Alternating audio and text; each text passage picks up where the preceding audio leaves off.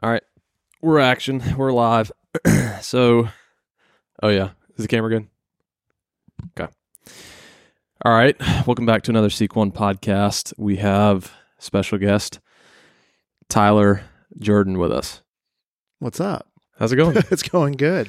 How are you liking your time down here, doing something a little bit different? I like it a lot. So we just got done with. I still haven't even told the whole story of Kimbo, the Ohio deer, yet. Mm-hmm. I've been trying to get Drew and Kendall together because they haven't even heard the whole story. Right.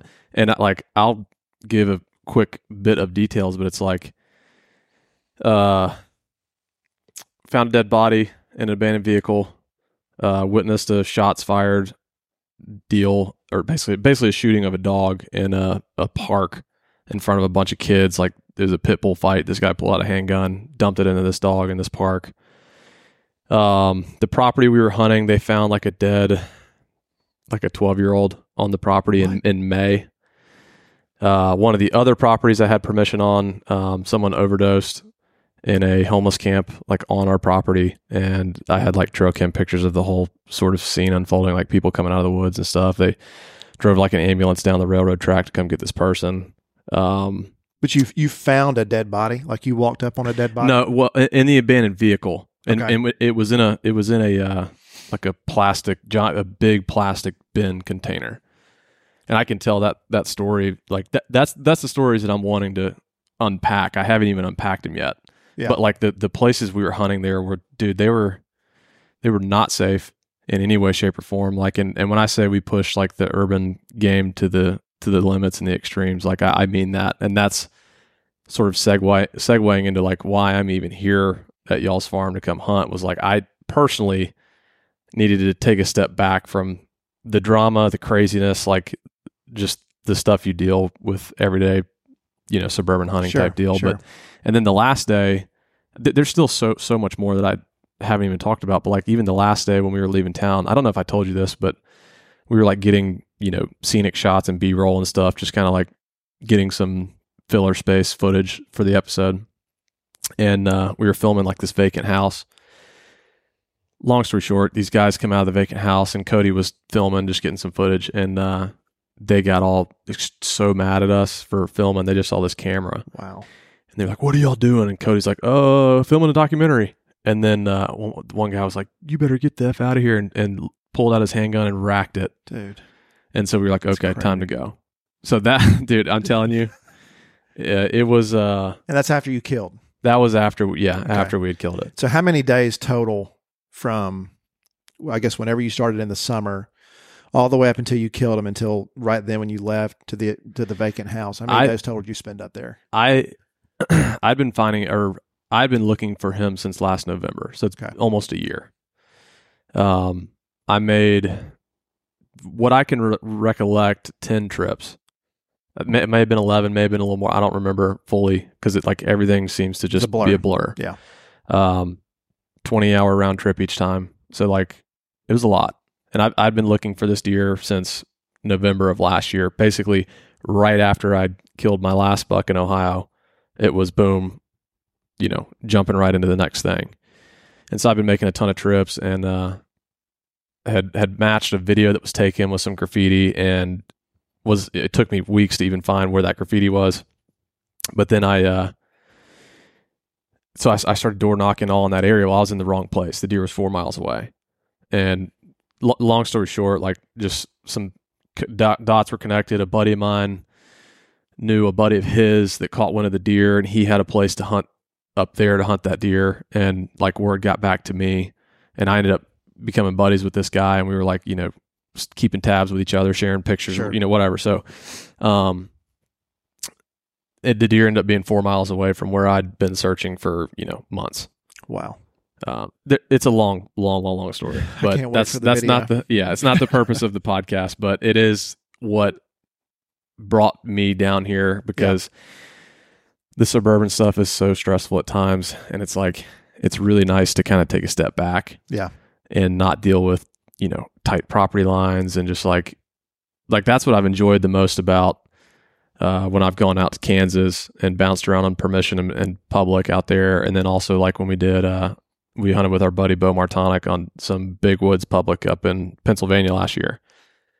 It was so much fun to just like have a lot of ground to work with and just hunt, like just go and hunt.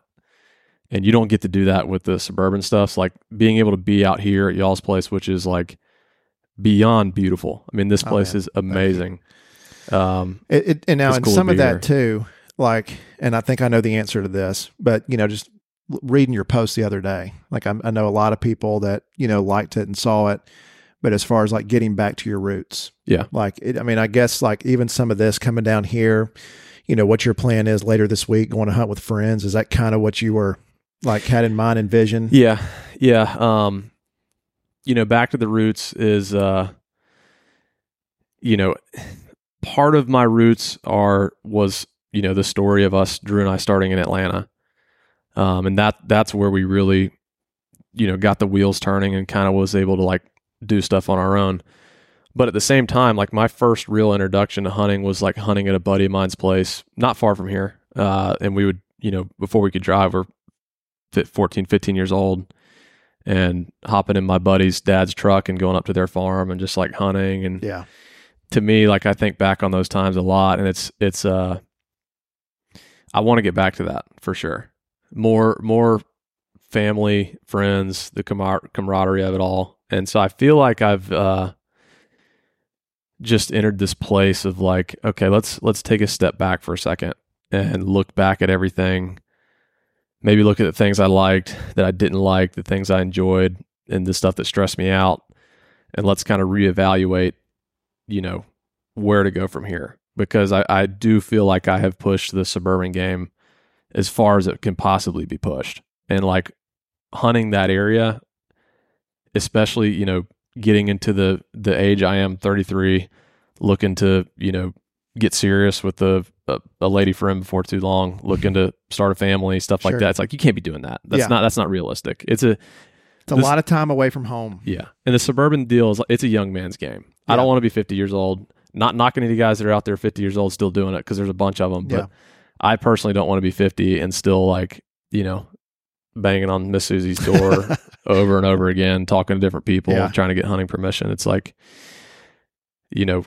looking down the road, I'm just kind of personally like reevaluating. Yeah. And the other thing too is like I've stood by this statement for a long time, that if hunting ever became something that, because of the filming and all of that stuff, if the filming side ever interfered with my love for hunting, I would literally at the drop of a dime be done with it. Done with the filming stuff. And then I would go back to what I love about hunting. Sure. Because that's, when you're talking about your passion, like that's a big deal. And there's no amount of career or, credit, recognition, whatever whatever you're looking for. Like there's no amount of that I would trade to still love to hunt. And it's my passion. It's like, I would never give up the love of hunting for X, Y, and Z on the other side. Sure. No, and I think I even, we've talked about this, even last night some too, but, even just myself personally, like going through some of the stuff in the last couple of years for me, like that's kind of why I've spent so much more time here, because these are the woods I grew up in. Yeah. I mean, I've been super lucky and blessed, just like yourself, to travel and visit a lot of cool places. I've been able to do that with my dad, with other people that I enjoy being around. But I think, I made a decision at the end of last deer season that, I was going to try to focus more on, doing stuff around here, whether that was filming or not filming. I've spent so many days already this year here in Georgia on our farm with no camera, and I just kind of needed that a little bit, because I think, I feel like I've had a camera probably on me since I was 3 or 4 years old. And it's been like that every single deer season, and traveling for that. And don't get me wrong, really enjoy it, really love it. Even still, but, I think at the end of last season, find out my wife's pregnant. We're looking at, obviously expanding that family, possibly moving up here somewhere on the farm. And I just think you go through different, phases and changes of life. And, for me, it was like, what does that next phase look like? I don't know if it means not that I won't ever do it again, but I don't know if it means spending 2 weeks in Nebraska, being gone to Kansas for 2 or 3 weeks. Yeah. And so I think kind of when you said getting back to your roots, I was like, man, I've honestly, I've said the same thing to people, because to me, this is what I enjoy so much up here, whether we film anything or not. What I look forward to more than anything at the end of the day is meeting back up at the deer cooler, grilling deer burgers, backstrap. And so it's been kind of nice and to sleep in your own bed. Yeah. And I've gotten to do that. That's a very overlooked thing that is really, we take it for granted a lot, is just to sleep in your own bed. Yeah. It's so nice. Oh man, it's great. I know my wife is really thankful too. And so we're expecting our first one in March. And so that kind of puts things in a little bit of perspective. But, you talk about different phases that you go through in your hunting career, whether you do it on television or not. I think when I was, anywhere from 10 to, maybe 20 years old, it's like, I went with my dad into different places, and then maybe at the end of that kind of want to do more stuff on my own, and, go travel different places. And so it's just it's kind of nice being able to, look at what does the next phase look like and try to figure it out. So we can kind of circle back to the next thing, like the future plans kind of thing, because that's kind of what I want to finish with. But what I wanted to dig into with this podcast, because I just think it'd be really interesting, is like, well, first off, we are on the back end of everything we've talked about. Like, I just hit a limit with Suburban deer. Was kind of venting to you a little bit and just talking about stuff, because we've become good friends. And you were like, man, come down to the farm, like come hunt, hang out, like go shoot a doe. If we got a couple 8-pointers we're after, like just hunt. Don't stress. Don't worry about it. Yeah. And I'm like, I jumped at the opportunity. I'm like super grateful to be here. So thank you for that. But the podcast that we've been talking about doing one for a while, and I think a cool, just like topic of conversation is like, social media and like filming and that side of the hunting industry has changed so much from where it was to where it is today.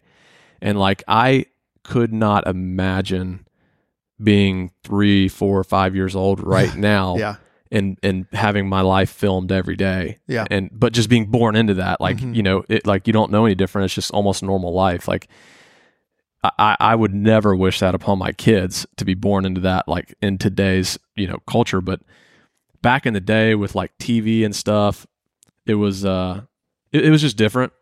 There wasn't as much, there wasn't social media where everyone's like, bantering back and forth. It was like, you're producing TV shows and it's like, people used to write letters, whether it was good or bad. And that's their form of a comment. And that's their form of a comment, or, comment on a post. And it was definitely a different day, back then. But, that's just, there was probably only really, 5 or 6 shows, like in TNN, the Nashville network. It was the big network at the time. Jim Shockey, Tom Miranda, Larry Wassoon, Jackie Bushman, a big part of that. And, I just don't really know any different for me. Like, I remember, coming up here, Dad used to have another lease that's close to this farm, but, filming the opening and the closing for the show, for TNN, I'd do that all the time, fishing with my dad out when here. You were how old? 3 or 4.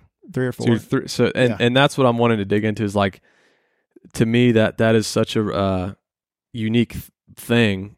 And it's like, it's a cool story because it makes you, who you are. But it's like, I couldn't imagine 3 or 4 years old and you're opening and closing like TV shows. Yeah. And to me, that, like, an outsider looking at it, that's like a super cool thing. I know we're about the same age, but like, I watched all those shows growing up too. It was cool, but it's like, man, there's a part of me, kind of what you said about not wishing it, like on your kid. Like, I don't know if I'll do that with my daughter. Yeah. And not that it was like, obviously it worked out great. I love this business. I love hunting. I love being around it. But I felt like, I grew up in front of the camera. whether that's good or bad, almost like a childhood actor in a way. Not that I'm a childhood actor. You're a Macaulay Culkin of the hunting. Hopefully I didn't end up as bad as him. No. But, you kind of just, so many comments, even still people come up when they see me is, man, I watched you grow up. Yeah. And there's part of me that's like, man, that's really cool. That's also kind of weird. Yeah. You've seen it. You've seen the good and the bad. Because, literally on those shows, we'd show everything, whether it was a miss or a successful hunt or, whatever it was. So, I kind of don't really know any different, and that's kind of what's been nice for me is I know we want to end on this, but it's just kind of taking a step back from that action. And that's why I have really good people that are helping with some of the road trips content, the Realtree content, like Brian Brown, Michael Pitts, Ben McDonald, Austin Riley Green, people that, can kind of take up a little bit of that slack and, let me get a little bit of a breather from that. I think college was really good for me with some of that stuff, but really all the way up until I was maybe, 21, 22 years old, always had a camera on me to some extent. So basically from you're saying 3 years old, pretty much all the way up to now, essentially, like you were part of hunting shows, like in hunting shows. I mean, 7, 8, 9, 10, 11, all the way through. The only times that I remember not really being a part of a hunting show, the first deer I ever shot was a doe, actually on this farm. We're probably where we're doing this interview right now. We're maybe 400 yards away from where I shot my first doe with a bow. And so I didn't have a camera with me then. But I think I've shot 6 turkeys without a camera just because I just wanted to go do it, just not have a camera with me. I just wanted that experience solo, but everything, from my first turkey when I was 8, first deer when I was 9, and everything in between other than the ones I just mentioned, always had a camera. Yeah. Which is cool. And, and like, even like when we were on ESPN, like when we made that transition, this was so weird for me. So y'all's, was it Realtree Road Trips? No, it was Realtree Outdoors. So Realtree Outdoors, and that was on ESPN. We went from TNN, and I think it was in the year 2000 or 2001, we made the transition to ESPN. TNN dissolved. It actually turned into, somebody will correct me from here, like the Spike Network or something like that. But it turned into something completely different than ESPN what it was. is big time. Well, yeah. And so it was Saturday and Sunday morning. Yeah. So it was, it was definitely, but the show came on, I think, at 8 a.m., which is, it's kind of prime time. And so the numbers would do just about as good as, on TNN. But the thing about ESPN was, I don't think we showed impact shots.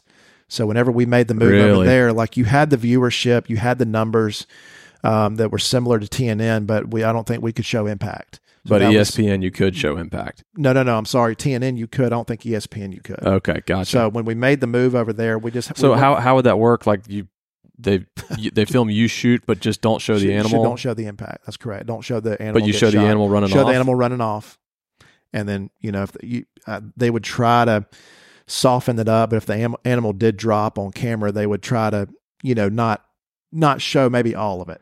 Similar to YouTube these days. To YouTube. Yeah, that's right. I'm going to take it even a step further back and then we'll pick it back up. But like, I don't know if I've ever even really heard like how Realtree even started, like the day one of it with your dad. Here. I know. Well, you should have asked him. Honestly, we could probably do another podcast with him another time. Yeah. I mean, I'm here till Friday afternoon. Maybe we do one tomorrow. I bet people would love to hear that story. That would be really cool. We could almost make it a part of this, but we'll get Dad to do it, and I'll like give a brief summary of it. So I was at lunch with Johnny. And I tried to get him to come on the podcast. He's like, I got to go to the office, but we were standing there. That was my first time actually meeting your dad. We've kind of just like barely missed each other from, in passing, but that was my first time meeting him. And, we're all standing there around there chit chatting and stuff. And he probably got like 2 or 3 phone calls. They were all from like, spam. Yeah. And he answers every one of them. Yeah. And so we get back and I didn't know what he was talking about. Yeah. And so we get back in the car and Johnny's like cracking up and he's like, Bill, he'll answer any spam call and he'll sit there and talk to the person. And so he and I devised this like really funny plan, and maybe we do it on the podcast, but maybe we just do like a Instagram reel. Dude. where if I called your dad and put him on speakerphone, any hunting a deer named Bruce on the phone? Bruno. Yeah. I was going to call him, say, hey, this is Roger. I'm actually leasing some of y'all's ground on y'all's farm. Hey, I just killed this deer. I think y'all call him Bruno. I was wanting to know if you could come tracking with me, if I can get a picture with you and Bruno.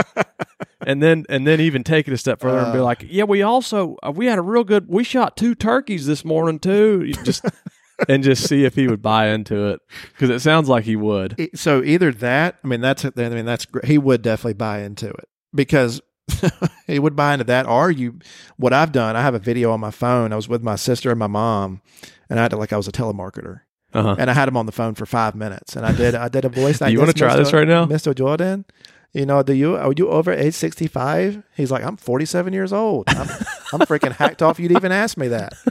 And so, we can try it right now if you want I'll to. try it. Okay. If this doesn't work, we'll just cut it out of the podcast. You want to stick with the deer one?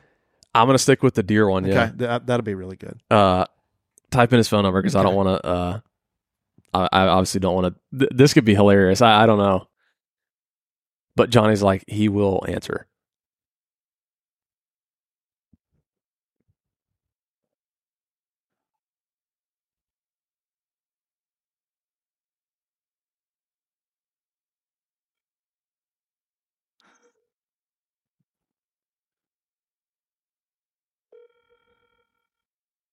Dang, the one time. We can try him again. Call him right back. Your call has been call him just right back. Oh, what, you got 2 times from the same number? You're definitely answering. If he doesn't answer, he doesn't have his phone. Because if you call my dad, he answers.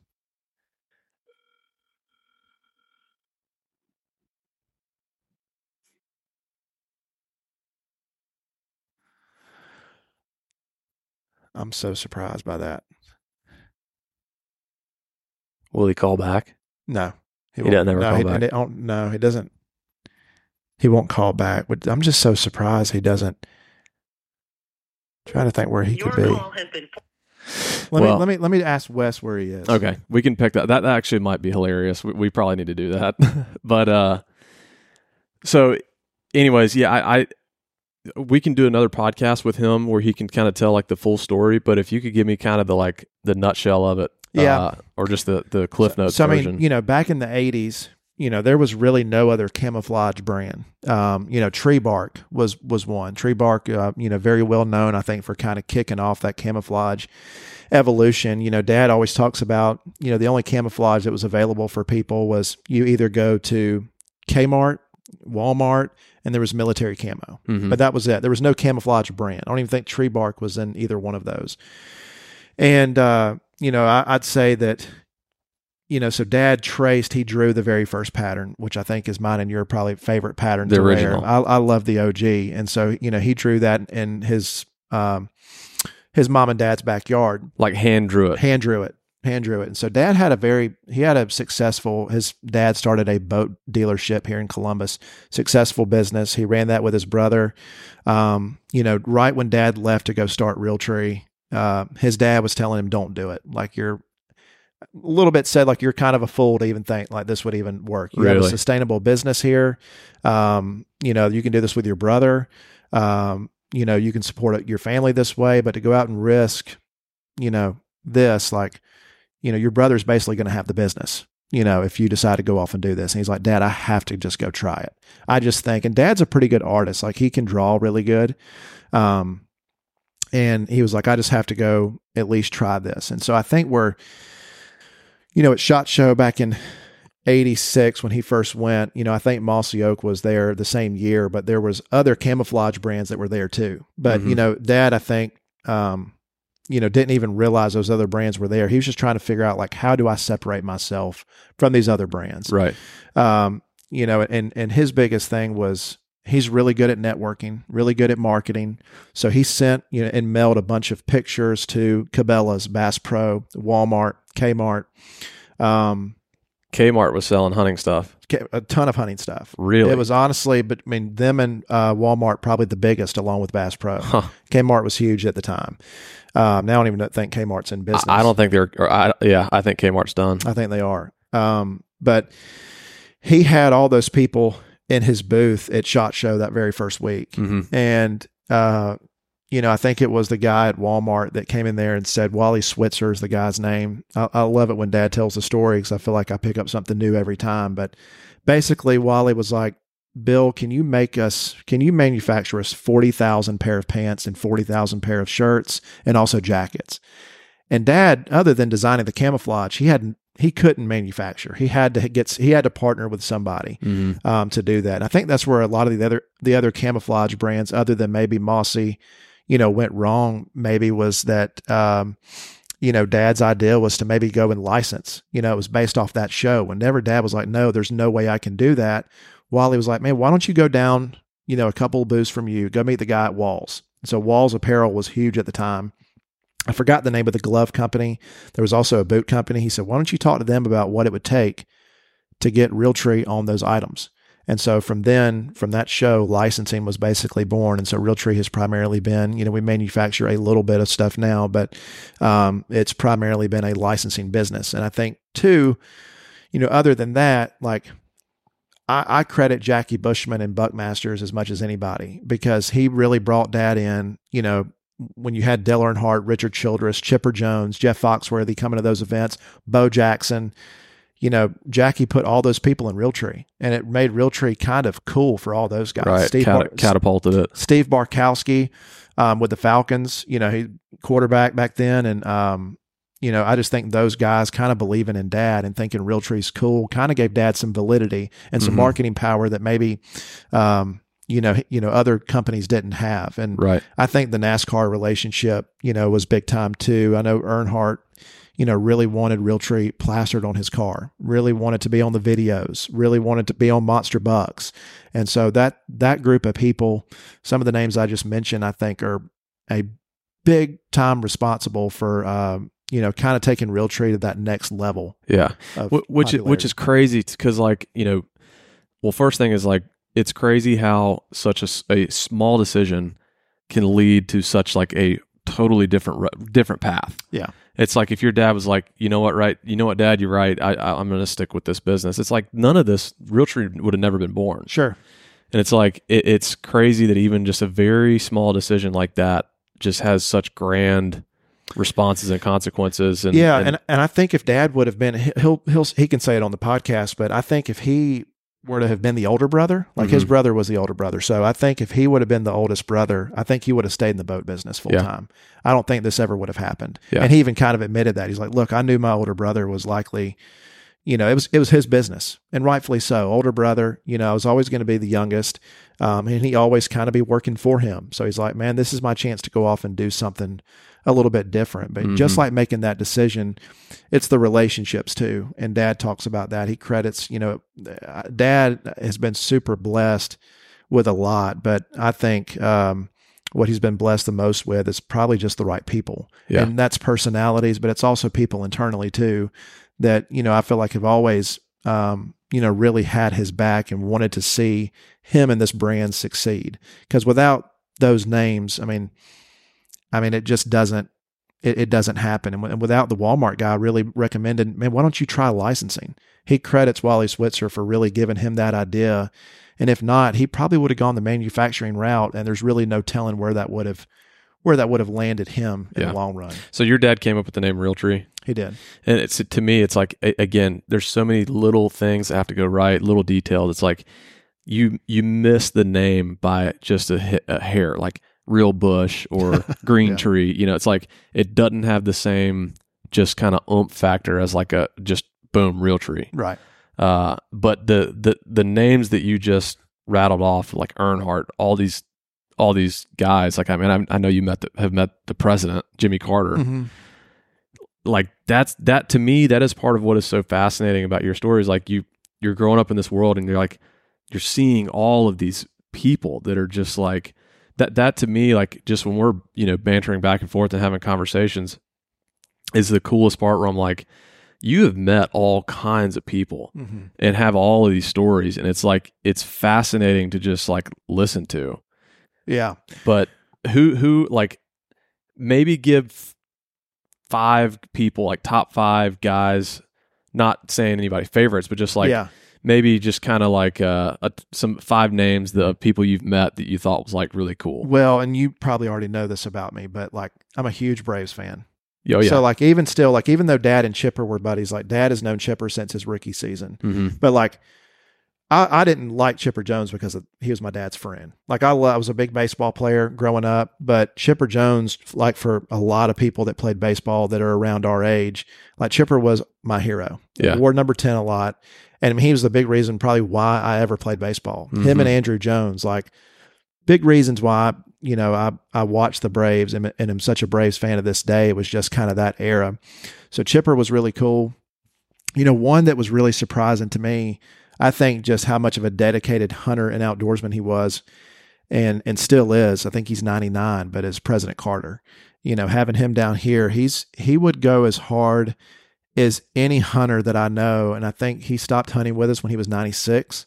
Wow. But President Carter would get here at 5:15 every morning, and sometimes we would never go back to the lodge, but maybe once or twice, and he'd stay till 3, 4 o'clock in the afternoon. He'd hunt until he just had to go home. At 96 years old. At 96 years old, man. If I'm alive at 95, 96, but still hunting. But he's somebody that, you know, would get out there and crawl to get up to the edge of a field to, you know, just, you know, try to lay eyes on one, or would want to, you know, call himself. He'd bring his box calls and stuff, and just very in tune, very involved in the hunt. And, you know, for me, I think I don't think he has shot a turkey since, you know, he was with us, but, you know, when he was 95, no, it was 90, when he was 96, you know, he really couldn't get around as good anymore. Yeah. So I think I was a part of I was on his last turkey hunt. It was just me and him. I think that's actually really cool. I think that, like when I've thought about celebrities and people who I would get like, what's starstruck. Yeah, is the word I'm looking for. People that I would get starstruck over.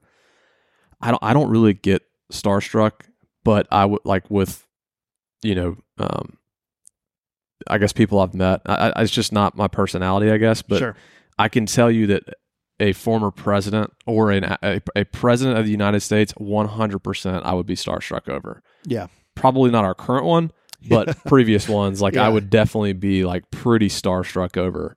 Yeah. So like your interaction, I mean, you get to, you know him, like turkey hunted with him, all that stuff like that. That to me is pretty fascinating. Yeah. And he actually, so he's a really good painter. And I think it was the second when he was either 93 or 94. So he hunted with us 5 years in a row. You know, he painted Dad a turkey, and it was really cool, and signed it Carter. And then he engraved a piece of wood to go with his painting. It said, "To a great outdoorsman, Bill Jordan." And so, I don't know, just really cool. And for somebody that obviously is on the other side of the aisle, that you would think would maybe, you know, not share the hunting views or even own guns, because he was a Democrat, yeah. right? Obviously, a different age of Democrat, sure. You know, from back then. But you know, he loved being out here, loved hunting. And just so cool for me, and I think it was cool for Dad too. And to get to hunt with him with Dad, he said, "Man, I said I can pretty much do whatever I want to at my age right now." But he said, "Man, if it meant I had to choose this over anything else, I would come here over any other obligation or opportunity that came my way." So during the spring, and I was like, "Man, that's really cool to hear." Yeah. Like a man that could go and do whatever he wanted to. He would drive an hour and a half every single day during turkey season that he was available to come here and hunt. Yeah. Says a lot about him. Yeah, that's pretty cool. And and I know you know this, but like this place is special. And I guess, you know, it's easy to, and I'm so guilty of this, but it's really easy to take things for granted that we have just growing up around it. You just don't think about it all the time. But like, you know, I'm so guilty of that with just simple things. But this place is like so awesome. And I think that it's pretty awesome that y'all share it with the people that you do. Yeah. Because like I'm not the only person, and even in the past week that y'all have come and had hunt. You just had a couple other guys come in town. And it's like the fact that y'all are so open to sharing this place is just a really cool thing. Because it would be easy to be greedy about it. And be like, no, like we're just growing big deer. Yeah, and you would lose that camaraderie of it all. Well, it's kind of like we talked earlier. I mean, this place, the only thing that makes this place worth it I think for Dad and I both, and even, just mom and brother and sisters, being able to share this with people. To me, it would not be near as fun. Yeah. Like I said, I like spending time here. We had Josh Sparks from Midwest Whitetail last week, Joel Burham from Whitetail Fit, have y'all this week. Chipper's son, he's coming to hunt again. He's already been here like 3 or 4 times. He's coming this weekend. And he's going to stay through next week. But I love being able to share and do this stuff with people, because that's the whole point of having a place like this. And, for me, I feel so lucky. Like I don't undervalue just how lucky I am to be able to do all this. And like, I want to be able to share it with others, because really that's what it's all about. I know how lucky, we are to have this place and hopefully be able to share it with people for a long time. Yeah. All right. So Chipper Jones, Jimmy Carter, president. Who else would you throw? I would say, and I was young whenever he passed away, but I would say Dale Earnhardt for sure. We're big. We've been in NASCAR for a super long time. The Undertaker was kind of cool. Yeah, that was awesome. Y'all went turkey hunting or we went turkey hunting last year. We turkey hunted 2 years ago, and he had he's been elk hunting, deer hunting. He's done some pheasant hunting, but he said that was the most fun he's ever had on any hunting experience. Yeah. And he's relatively new to it. Ever since he retired from WWE, he's picked up hunting more, but he said that was, the most fun he's ever had on any hunting excursion. So to be able to share that with him was pretty cool. We opening day of turkey season here, killed one, and then he shot one, I think, very next morning. And so he was hooked. He was hooked on it. And so he's going to try to come back down, I think, next spring. And then we're supposed to maybe do a deer hunt down at Honey Break in December with him. But, another person too, it's like, it's cool. It's cool being around some of these people. But I think for me, what I really get out of it is like, man, like somebody that drives a car 200 miles an hour, somebody that's been a president of the United States. You're getting them all over the spectrum.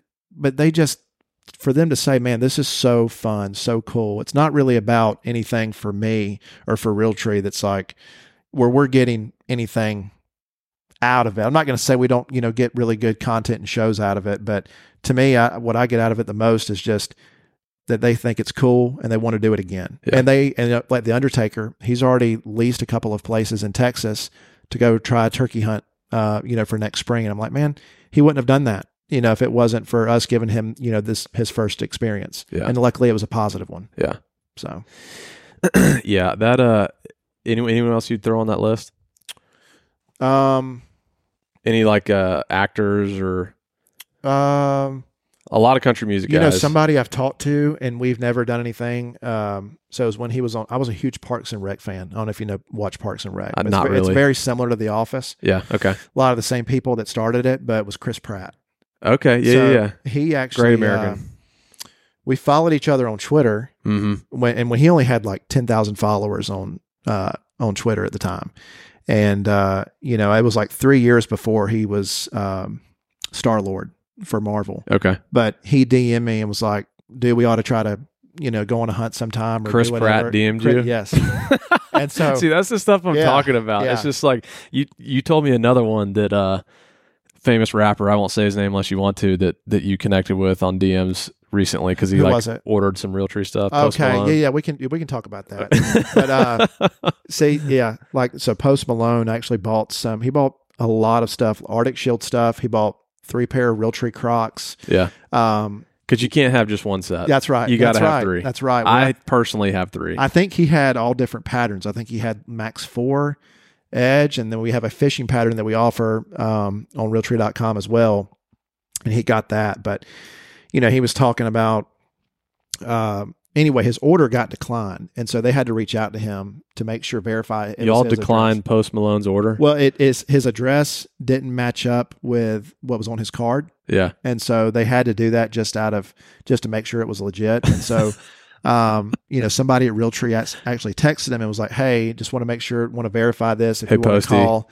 And it said Austin Malone on there, and we were like, "Huh, it's got to be him. It's got to be him, right?" And so anyway, I got his number, and so he had mentioned in a podcast here probably a couple of months ago that he's engaged and wants to have a camo wedding. So we were talking about like, what do you need from us? Dude, if you snag an invite to that wedding. Well, I was just offering just to outfit him in camouflage. If there's anything we could do for the groomsmen, supply fabric if we need to give it to, build a tux in, because we've done that before for people that, request fabric that, do stuff like that. So we'll kind of see where that goes, but we've texted a few times, but kind of crazy. It's too funny. We had a similar deal to us. Morgan Wallen bought some Seek One merch. That's awesome. I can't remember if it was like 2 years ago or something like that, but same deal. Like notification popped up and it's like Morgan Wallen. We're like, okay, that's kind of neat.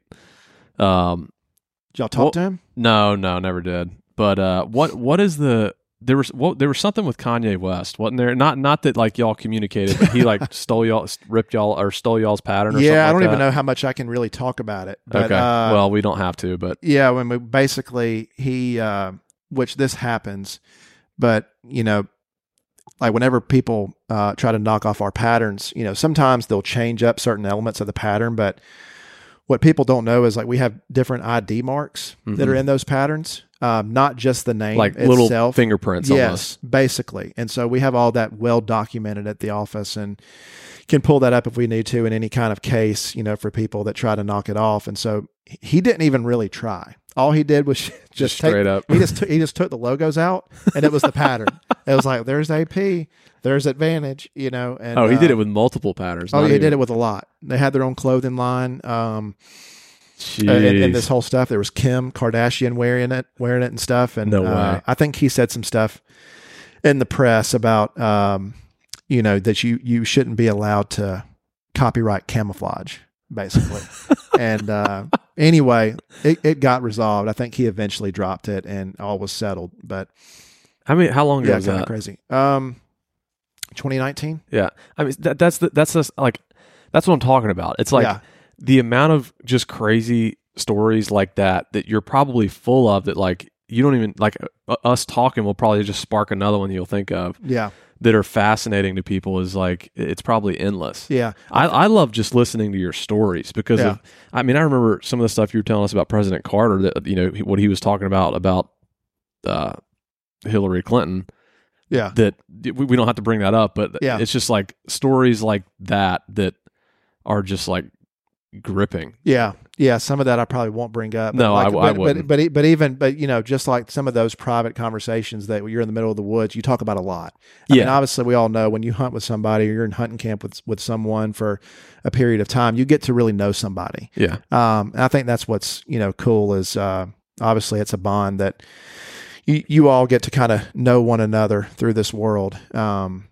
And you meet all kind of different walks of life. But yeah, I mean, I think, I try not to, I guess I'm always really self-conscious that I don't ever want it to come across as bragging or like, trying to name drop. And I have never felt that way about you. I know you don't. I just whatsoever. don't. But I think that, I just try not to ever give off that impression to anybody. Right. Because really I've gotten a chance to do a lot of really cool stuff, but like I've been super blessed. And hopefully I give a lot of it back. I tried hard to like, just like this place is like, man, this is for me, but this is for my friends too. Like not just having, different people in the industry or having celebrities, but man, during the summer, whether it's turkey season, deer season, like it's all about, what you put back into it as well. Yeah. And I think, even backtracking, like when we partnered with you guys, which has been a couple years ago, I guess, It's flown by. It really has. And like the relationship side of it was, I'm a relationship guy. Same like here. Relationships are everything to me. I try to be a good friend. I get distracted easily. And, sometimes I'm not good at texting. Sometimes a 200-inch deer shows up and I got to go. And you go ghost. But relationships are like everything to me. And like we've known each other and like been friends, but like getting to know each other like more deeply just over the years, like you're an extremely good person, like, and a very humble person. And honestly, like someone in your shoes, they could act a completely different way where you are bragging about all the crazy cool things that you've done, but you don't. And so like, to me, that speaks to like what kind of person you are, that you are extremely humble. And that I think is a big gravitating thing for me. Just getting to know you and becoming friends. Like you're just a really good person. I've had plenty of people, and I know y'all get comments too, but especially kind of being born into it, plenty of people remind me quickly that silver spoon, you're born into this, but they could have been too, just as easy as you had. Like we get into this suburban versus rural debate with guys, and it's a healthy conversation, healthy debate. But my stance has always been like, man, I was born in the city. If you and you were born in the country, if I was born in your shoes in the country, I'd be hunting the way you are. If you were born in my shoes in Atlanta, you'd be hunting the way that I am. Yeah. And it's like you and I had no control over where we were born, who our parents were. Like that was not a choice by us by any means. We were, it's just something was that a gunshot? It was a gunshot, wasn't it? Sure sounded like it. All right. Hey, do we want to call Bill again? Yeah. I think we do that at the very end. Okay, do it. We'll save it. You can shut it. Yeah. Yeah, that was a little distracting. But I mean, we just have that's something that's out of our control, right? So like the must be nice comments and this, that, and the other. It's like, I guess for me, like, I mean, I obviously could have gone a different way. Like if I didn't, I just wouldn't be here if it's not something I genuinely enjoyed and took a liking to, and like, like my brother and sister, like I think they really enjoy it, but I don't know if they'll be as involved, with the hunting and day-to-day stuff, like I am. And like, I don't know. I mean, they're too young right now, but my sister's really busy with softball, brother plays football and other sports. But, I mean, this is, at the end of the day, this is just what I really love to do. Yeah. If I didn't, I just wouldn't be here, so like, I hope that comes across is that, man, this is our life every day, and I can't really help that. And if I didn't feel this way, I would have done something else and done something different. Yeah. Right. So, yeah. And, so what, I mean, I know that like, I guess being born in this world where like your whole life's being filmed, you're around all these, big name people. Like, I feel like it would be a slippery slope where you could have easily lost your head and, start to think like, man, I'm really somebody, and become arrogant and become all these things that, that could have easily happened. But like you haven't done that in any way, shape, or form. Yeah.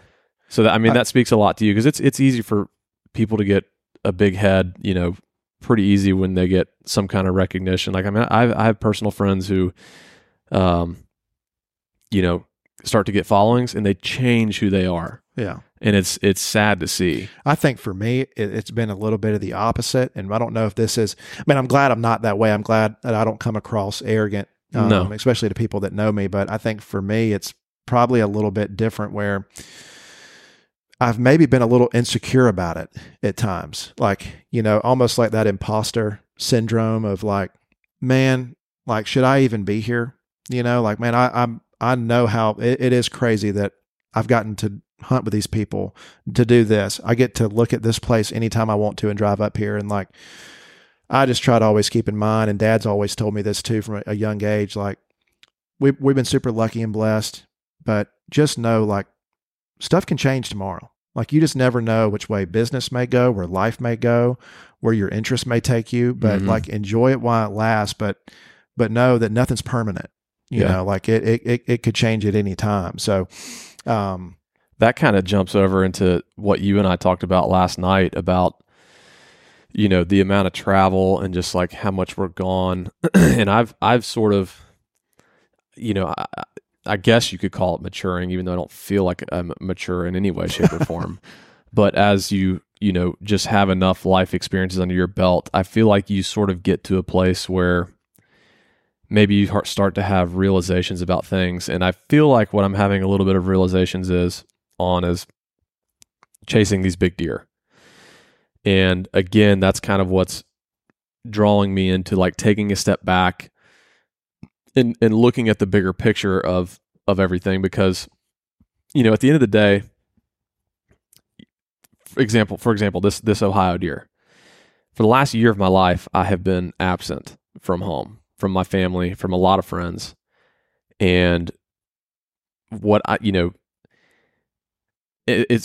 wouldn't change it. Like I love doing this. I'm literally sick, like addicted, because I love pursuing deer so much that it drives me to make all these crazy long trips and stuff. But I'm being torn, because on the other side, I'm like, man, I am sacrificing relationships, family time. My parents are getting older, being vulnerable for a second. My dad is going through like a bad health scare right now. He's 77 years old. Didn't know that. He still works his ass off every single day. So I don't even know if I've ever told people this, but people have always speculated like that my dad's some real estate mogul, that I'm related to Elon Musk, and I come from all this family money. But like my dad owns and operates a pizza shop, a pizza restaurant, for since I've been growing up. Mm-hmm. And like I was always working in the restaurant with him in the summers, from high school and college. I mean, I was literally like a pizza boy. And does he still do it? Still does it every day. He's 77 years old. And he just turned 77 in September. And if you go to Little Osseo off Northside Drive in Atlanta, he will be there 100%. Wow. He's the guy behind the counter with the gray hair. He works there every day. And, he's going through I love my dad to death. I could literally sit here and talk myself into tears over how much I love my dad and how much of a great dad he is. He's going through a health scare right now that's just like, I think, really shocking me to my core. And it's really making me like, for lack of better words, like get into my feels about stuff way more easily. And I'm looking back at all this time that I'm spending away from my family and my dad and stuff like that. And I'm like, is this worth it? Like, that's sort of what I'm having an internal struggle with, is like, I love this stuff and the memory I have. And I'm really thankful that even though I was out of state, I still had guys. I had Cody, my camera guy, my buddy Kyle, and Kyle had a bunch of buddies over at his house after I killed that deer that I got to share that memory with, that made it special. But what I am doing, my body is breaking. My spine is like not healthy because I'm spending so much time in the car driving around and stuff. Like my body is breaking and I'm basically sacrificing so much to chase a deer like that. And at the end of the day, when I'm looking back on it, yes, I have the memory and I wouldn't change it for the world. It means everything to me. Mm-hmm. But at the end of the day, it's just another deer on the wall. And it's like, I'm worried that if I look back on my life when my dad is no longer here, as time goes on, I am scared to death that I'm going to look back at the time now, at all the time that I was gone from home, and sit there and be like filled with regret that I've got deer on the wall and they mean the world to me and I loved every second of it. But to me, I'm like, is that worth the sacrifice of like, I didn't get to have as many memories with my dad or another loved one or relative or friend that I didn't get to have because I spent all this time elsewhere. And my parents and my family, like, they support me 100%. They wouldn't want me to change what I'm doing for the world because they know that I'm love it and I'm passionate about it. But I'm sort of just like getting to this place of like, okay, back to the roots, kind of making this thing full circle, like back to the roots of like, okay, I'm now hunting a deer in Atlanta I'm really excited about. He's been gone since April. He just showed back up. I've got 3 years of history with this deer. I haven't really like hunted hard in Atlanta, my home, in years. And it's really nice to like sleep in your own bed at night. And I can go grab lunch with my dad or go grab dinner with them after I hunt or, whatever it may be. But just to be home and be around family, like that is why I feel like I'm at this crossroads in my life of like, I love chasing deer, but is it crossing a line?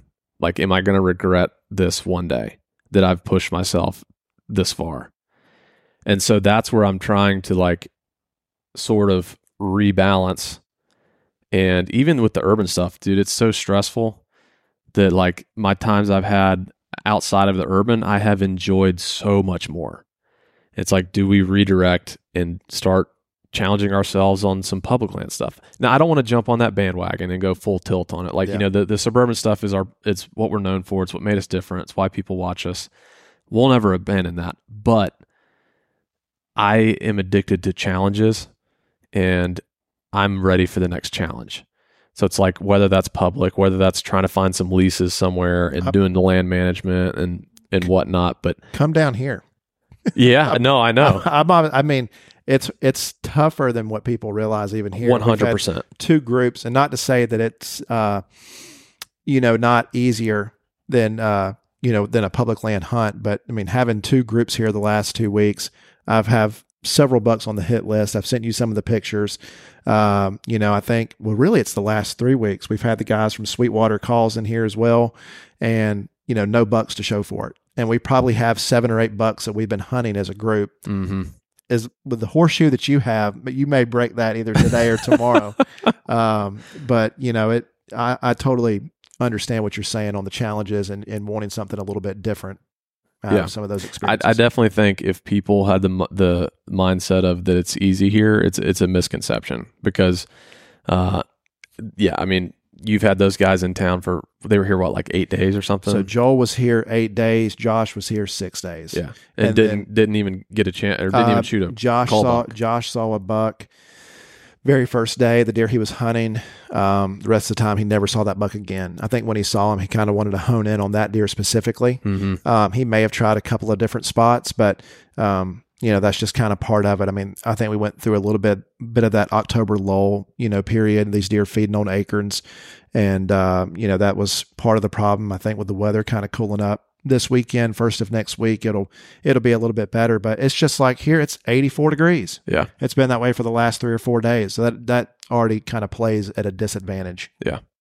I think it's the calm before the storm. Yeah, I think it is. I think it's going to break loose, and hopefully I'll be back home hunting that deer, and we'll be able to actually spend time at home. Tuesday, Wednesday, Thursday look really good next week. I think it's a high of 60 all 3 days, and I think the lows may even be like in the upper 30s. So really kind of hoping that flips the switch. Yeah. Well, we're going to go out tonight, and it may break the ice, but I will willingly admit I do have a horseshoe up my rear end for sure. You do. So hopefully, I hope it pays off because I feel like, I feel almost like a god because a really bad one, having you here. I called you yesterday. I was like, man, I want you to come down. Like, I'm really looking forward to seeing you, but it's been tough. Yeah. It's been really, I've hunted people just about every day for the last 2 weeks and they're seeing deer. You just haven't been able to close. I didn't come here to kill a deer. I know. I came here just to get away, to hunt, take a deep breath and just like enjoy the outdoors pretty much. Like, I don't even care if I get to draw back on a deer. Just being here has been a treat. And I'll tell you a horseshoe story real quick because it's funny. It made me think of it. This is like 4 years ago because Drew is the biggest advocate and believer that I've got a horseshoe. And what I mean by that, for people that don't know, is like I'm lucky, extremely lucky, admittedly.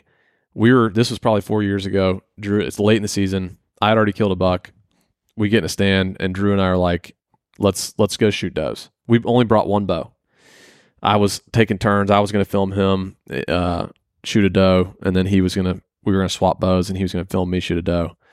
Just having fun with it. Late in the year, seek one maybe was a thing. I don't even remember. And Drew had been hunting a buck in there all year long, and just bad luck after bad luck. I had already killed a buck, so we go in there. Doe comes in, he shoots the doe, and He's like, all right. He's like, let's switch. So I hand him the camera. The second I touch the bow, here comes a doe down this trail. Behind her, small buck. Behind him, a little bit bigger buck. Behind him, a little bit bigger buck. And it was literally a buck train. There were 6 bucks all after this hot doe late season. And the last buck was a stud. And I literally watched this 150-inch, 8-pointer with the bow in my hand. And I'm like, I could kill this deer right now. I mean, dude, I'm telling you, it's like bow touch my hand, here they come. And I tried to like hand Drew the bow and get him to shoot the deer. And like there was too much movement as late season, no cover, and the deer ended up seeing us. Dang. But it's like. So that's where the horseshoes, for when Drew says it, that's where it kind of originated. I think that's a shining moment for him, yeah, that for sticks sure. Out. Because he'd been hunting like hard all year long for a buck. That's funny. In this exact tree. And the second I come up there with him, like he shoots a doe, hands me the bow, here come all the bucks. And if he was holding the bow, he would 100% would have killed that deer. Dang. So there's a lot of stories like that. But is there any closing thoughts you have on, kind of, like I said, back to the roots, changing gears? Yeah, I mean, I kind of hit on it at the start of the podcast. Yeah. I mean, I think even, you kind of, I understand. Is somebody knocking? Okay. Even for myself too, like went through some stuff last year personally, really kind of let that eat at me for a couple of months. And I think I just kind of realized that what was super important, I think whenever I'm a consumer of hunting content, like I probably watch more than I should. I consume everything from y'all to Lee and Tiffany, Bill Winke, the juries, the hunting public, the list goes on and on. I watch all the Midwest Whitetail, Joel stuff as well. And I love the YouTube stuff for me, like just following the stories. It really is not as like, obviously the deer is really cool when you kill big deer, when the juries do, but I just like the storytelling stuff of it. And like I have contemplated at the end of last year of, maybe getting out of it altogether for me, like letting those guys kind of take the mantle, take over. But I think kind of the reason why I stuck with it is, man, I think there's still people out there that like to hopefully follow our stuff as well. My stuff. So, I just, that's why I've stayed here, kind of returning back to more of my roots too. Like don't really have a lot of plans to really do a lot of traveling. I have a Kansas tag, may or may not go to Nebraska. Right now it doesn't look like it, and I'm totally fine with that. But, just really kind of relearning the farm again, which is kind of crazy. You would think as much as I hunt here, like I would know what most of these deer do, but I found it with even you here, the guys here the last couple of weeks, that I'm getting to learn these deer all over again, what their habits are, how it's changed from years past, their behavior during hot weather, hunting close to bedding cover, acorns falling. How does that kind of change the strategy?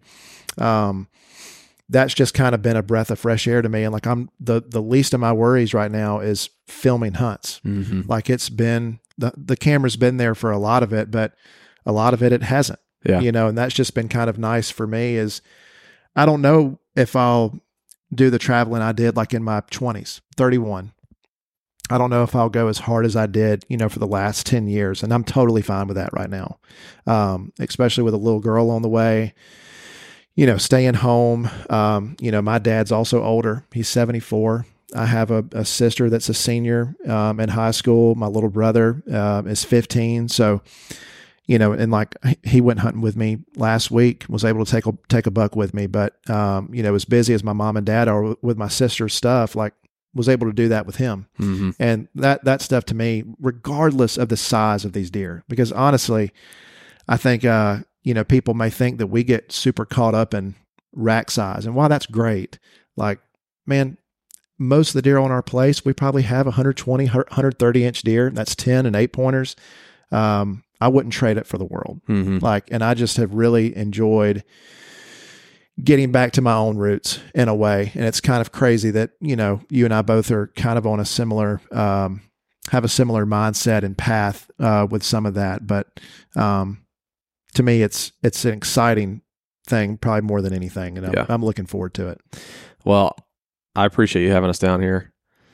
I'm really glad to be a part of y'all's family here. It's just, to us, it has been, like I said, from the relationship side, like it's just been great. And you and I've become real good friends, and like I'm super appreciative for that. We're super thankful for y'all too. I mean, I know you know that. I mean, I've told this to a lot of people, and I've said this off camera, and I've said it to your face. Like, regardless of what was going to happen with us and Seek One, Realtree and Seek One, like we were going to be friends. I think through this whole process, of really getting to know one another is like, I know you and Drew don't take decisions lightly at all. And Kendall, you really like to get to know who you're going into business with, hoping that's going to be a long-term relationship. And I knew that, we were going to remain, good buddies regardless of the outcome. But I think I speak for everybody at Realtree and everybody that's, inside that company, and for Dad even as well, because,